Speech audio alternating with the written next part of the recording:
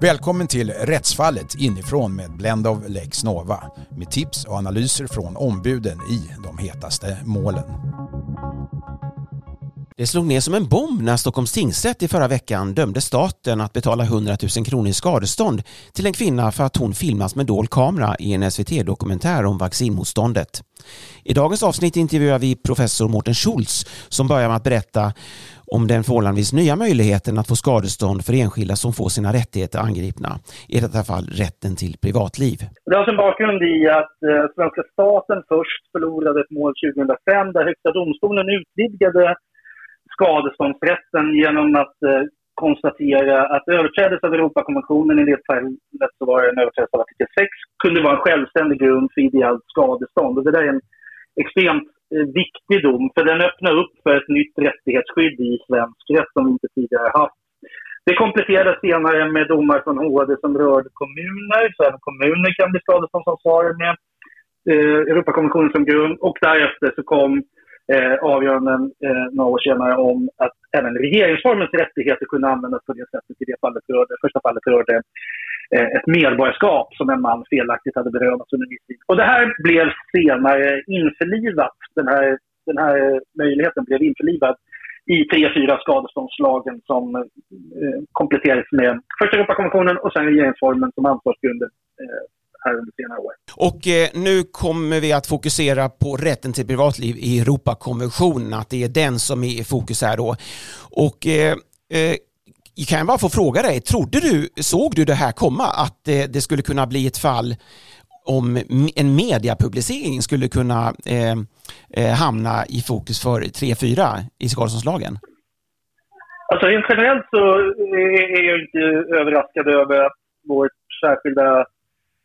särskilda yttrandefrihetstradition kan hamna i konflikt med Europakonventionen på ett sådant sätt att skadeståndsansvar kan uppkomma. Vi har ju haft situationer tidigare när mediala frågor har medfört att Sverige har fällt. Det finns ju ett avgörande i Europadomstolen som rörde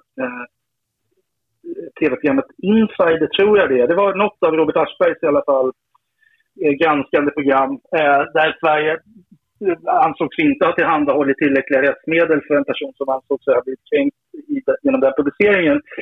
Och då förlorade Sverige i Europadomstolen. Så det finns ju avgörande tidigare. Däremot när jag läste pressmeddelandet om den här domen som jag inte kände till att den var på gång från tingsrätten, då ryckte jag ju till lite, det ska jag ju erkänna då, när jag kom till sista stycket och liksom tingsrätten vände på steken och fann att kärnan skulle ha bifall på den punkten som hon sen vann på. Ja, om vi då styckar upp den här domen så att säga, också vi börjar med att fråga om tingsrätten prövar då om de negativa förpliktelserna och de positiva förpliktelserna. Kan du bara säga, eftersom det är viktigt då att skilja på det här, kan du säga vad det innebär i det här fallet? Så de negativa förpliktelserna, det tar sikte på att i det här fallet då staten inte själv så att säga får utsätta någon för en rättighetsöverträdelse. Så den första frågan som tingsrätten prövade var om staten hade ett direkt ansvar för själva publiceringen på grund av att det var i public service i SVT. Och där svarar man nej. Kan vi det säga svarar man nej på, ja. Ja, okej. Precis. Det svarar man nej på. Den frågan har ju liksom blivit mer intressant med tiden nu i och med att vi inte längre har ett licensfinansierat public service, utan att det har knutits lite närmare staten, kan man väl säga på ett sätt, genom att public service nu mer är skattefinansierat. Men därför har ju tingsrätten i alla fall ett resonemang som innebär att det kan inte ses som en enhet av staten. De ägnar sig inte åt myndighetsutövning, det finns en självständighet i hur verksamheten organiseras, och så kommer man fram till slutsatsen som du sa då, att staten har inget direkt ansvar för Sveriges Televisions agerande. Den andra frågan om de positiva förpliktelserna, det handlar om att staten framförallt genom lagstiftning har en skyldighet att tillförsäkra människor ett skydd även gentemot andra rättssubjekt, i första hand då mot andra människor, men det kan också vara mot juridiska personer. Så man har en skyldighet att också organisera sitt rättssystem, eller Sverige har en skyldighet att organisera Sveriges rättssystem på ett sätt som skyddar mot rättighetsintrång från andra enskilda. Och här säger då tingsrätten att, eller de noterar att staten själv är ju då med på att inspelningarna med dold kamera har inneburit ett ingrepp i Tjärnes rätt till privatliv, och det tycker ju då tingsrätten också. Men staten håller inte med om att även de öppna inspelningarna där journalisterna körde med falska identiteter, att det skulle vara ett ingrepp. Det tyckte dock tingsrätten. Vad säger du där? Jag tror att tingsrätten ändå har landat rätt i den bedömningen. Jag har ingen stark uppfattning, ska jag väl säga. Och har inte tidigare haft den. Jag har inte den detaljkunskapen om artikel 8 så att jag kan liksom göra en självständig bedömning på det sättet. Men jag tyckte att tingsrättens resonemang var övertygande. Jag tycker den här domen är fantastisk över hela linjen, ska jag väl säga. Den är liksom välskriven och oerhört, det ligger ju oerhört mycket arbetstid bakom de här domskälen. Så jag blev övertygad. Men om vi tittar då på det här med dold kamera till exempel. Det är ju en arbetsmetod, så det är inte själva innehållet i inspelningarna som tingsrätten fokuserar på, eller? Nej, precis. Och det är ju helt i linje med hur vi ser på de här frågorna traditionellt sett. Vi ofta liksom styckar upp de här problemen i svensk rätt. Att vi gör ju en väldigt skarp uppdelning, särskilt ansvarsrättsligt, när det gäller informationsinhämtning och upptagning av information å ena sidan, och å andra sidan publicering eller spridande av informationen. När det gäller publiceringar, spridande av information, där finns ju en uppsjö av olika regler som begränsar vad man får göra. Och när det gäller skyddet för individer så finns det ju i yttrandefrihetsgrundlagen är till exempel då viktigast, vilket ju också finns att den är inne på, skyddet mot förtal. Men om man är utanför det särskilt grundlagsskyddade området och håller sig till brottsbalkens regelverk, så finns det ju ytterligare regler som inte finns med i tryckfrihetsförordningen och yttrandefrihetsgrundlagen, till exempel, viktigast där kanske är olaga integritetsintrång. Och de här tar ju sikte på, tillsammans med andra regler, barnpornografibrott och olika typer av brott, tar ju sikte på spridande av information. Men så finns det också regler som skyddar integriteten vad gäller upptagande av information. Vi har förbud mot brytande av alltså öppna andras brev till exempel. Vi har regler som begränsar hur man får göra ljudupptagningar och bildupptagningar och sånt. Så där finns det begränsningar som gäller vad gäller, eller kanske man ska tycka tvärtom, att vi på det särskilt grundlagsskyddade området som Sveriges Television rör sig, så finns det ofta stora möjligheter att inhämta information på sätt som är integritetskänsligt utan att det finns några straffrättsliga möjligheter eller på andra sätt rättsliga möjligheter att göra någonting åt det, så att säga. Så det är inte det här resonemanget som tingsrätten för är ju helt i linje med den distinktionen då mellan informationsinhämtning och informationsspridning. Men visst är det här en metod som man vänder sig mot en journalistisk metod som ju är ganska, den är frekvent förekommande, och den används ju väldigt ofta av granskande journalistik som Uppdrag granskning eller Kalla fakta och liknande. Men vad tingsrätten måste göra då det är att pröva då de statens invändningar om att det faktiskt finns ett skydd för privatliv som den här kvinnan skulle kunna använda sig av, till exempel då att väcka fråga om eller väcka talan om förtal. Och det finns också ett självregleringssystem som medierna har, till exempel Granskningsnämnden, mediernas etiknämnd, medieombudsmannen, journalisternas yrkesetiska nämnd. Och tingsrätten går ju igenom de här olika instanserna då, och så som en möjlighet då eventuellt att få ett skydd. Men tingsrätten landar då tydligen i att det skyddet räcker inte, eller hur? Ja, det stämmer. Och den där genomgången är ju faktiskt inte självklar. Så tingsrätten, parterna är överens. Så kärnan och staten är överens, precis som du sa innan, Mikael, att ett integritetsintrång har skett genom de hemliga inspelningarna, för att ta dem först då. Så det är ostridigt. Och då måste kärnan måste enligt Europakonventionens regelverk kunna få saken prövat om det här är någonting som ska kunna ge henne rätt till. Ja, hon måste kunna få saken prövad. Och för att man ska kunna besvara frågan, har hon rättsmedel för att få saken prövad, då får man gå igenom då de rättsmedel som finns. Så när det gäller spridning av information, återigen, så skulle hon kunna pröva saken enligt reglerna om förtal till exempel. Men när det gäller själva upptagningen av information så kan inte det utgöra förtal. Och då går tingsrätten igenom dels inte bara liksom de vanliga ansvarsrättsliga reglerna utan också de här självsaneringssystemens regelverk och tingsrätten funderar kring, kan de utgöra sådana rättsmedel som gör att hon har en möjlighet att få sin sak prövad? På det här området, det här är ju väldigt speciellt, det är ju på sätt och vis ett perfekt fall för att illustrera den här frågan eftersom här är alla tre kanske man ska säga, tre systemen för etisk självsanering granskning. Alla är möjligt felbara, nämligen granskningsnämnden, allmänhetens medieombudsman, det som alltså tidigare var allmänhetens pressombudsman som bytte namn för något år sedan, och den yrkesetiska nämnden som prövar frågor om journalistisk yrkesetik, som bland annat kan pröva frågor om journalistiska metoder som uppfattas som kränkande och så. Och tingsrätten landar i, och innan jag kommer fram till vad tingsrätten landar i så kan jag ju säga att där kanske inte jag är helt övertygad om att till exempel yrkesetiska nämnden, att om den skulle kunna användas för att få en journalist fälld för det som har skett här, att det räcker för att det ska anses utgöra ett rättsmedel. Jag har för egen del inte uppfattat den prövningen på det sättet tidigare som så pass liksom skarp, som en så skarp möjlighet att det ska kunna betraktas som ett rättsmedel. Men det sagt, det kanske är jag som är okunnig här. Och jag har själv suttit i det som då heter Pressens opinionsnämnd tidigare. Jag kanske inte är helt övertygad om att det heller ska betraktas på det sättet.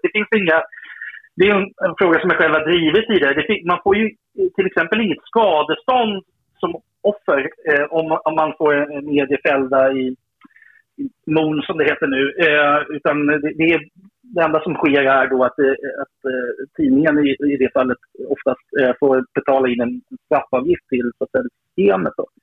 Men hur som helst, så de prövar alla de här, granskningsnämnden, MOM-systemet och yrkesetiska nämnden, och tingsrätten konstaterar att åtminstone delar av det privatlivsintrång som hon utsattes för genom den här granskningen kan inte prövas i något av dessa system, och därmed så finns det inget rättsmedel där heller.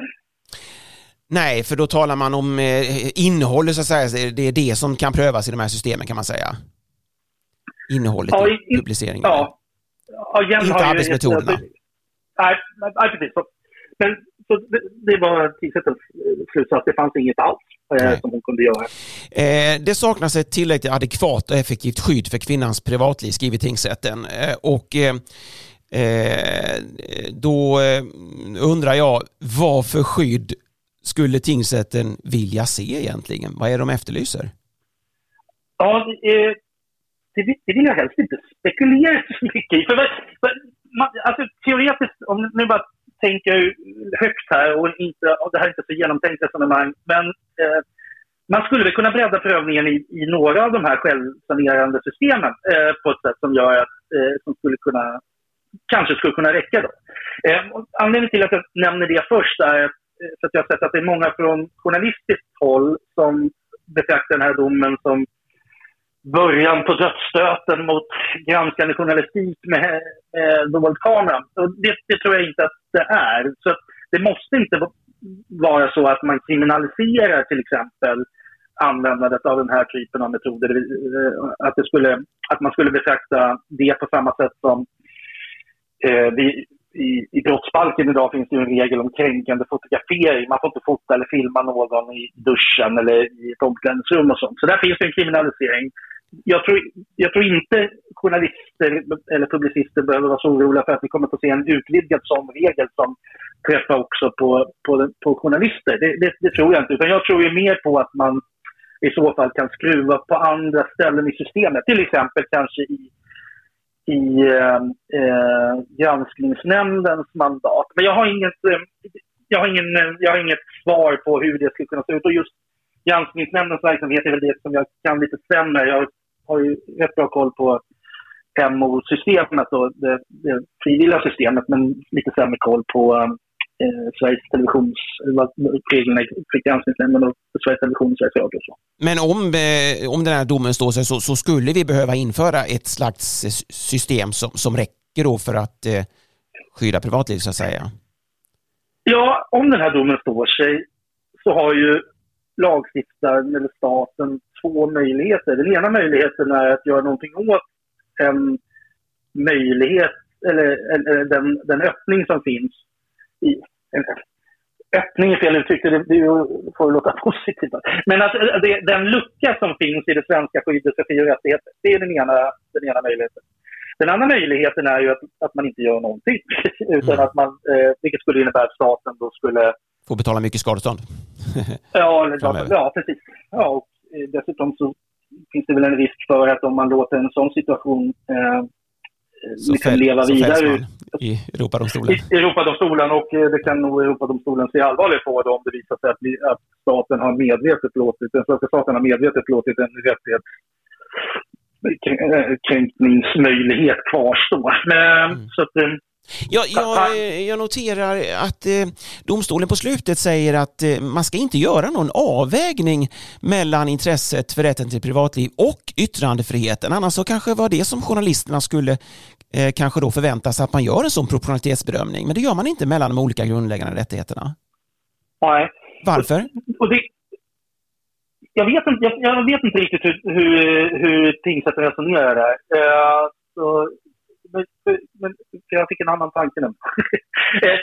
Det är ju kanske en sån möjlighet som lagstiftaren, om den här domen står sig, skulle behöva införa. Och för att man ska kunna få en sån här sak prövad, det behöver inte betyda att journalister i allmänhet kommer behöva försättas i en situation där de också kan dömas.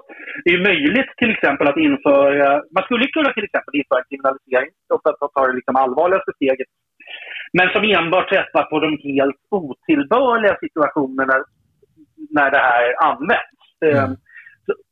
Så jag tror att det går liksom att konstruera i alla fall exempel på när det skulle uppfattas som kvalificerat otillbörligt att använda sig av dolda kameror. Kanske i situationer där den som avbildas befinner sig i en akut kris för att hon kanske har varit med om en olycka eller varit utsatt för ett allvarligt brott och kanske är skadad. Det går liksom att hitta situationer när den här metoden, tror jag,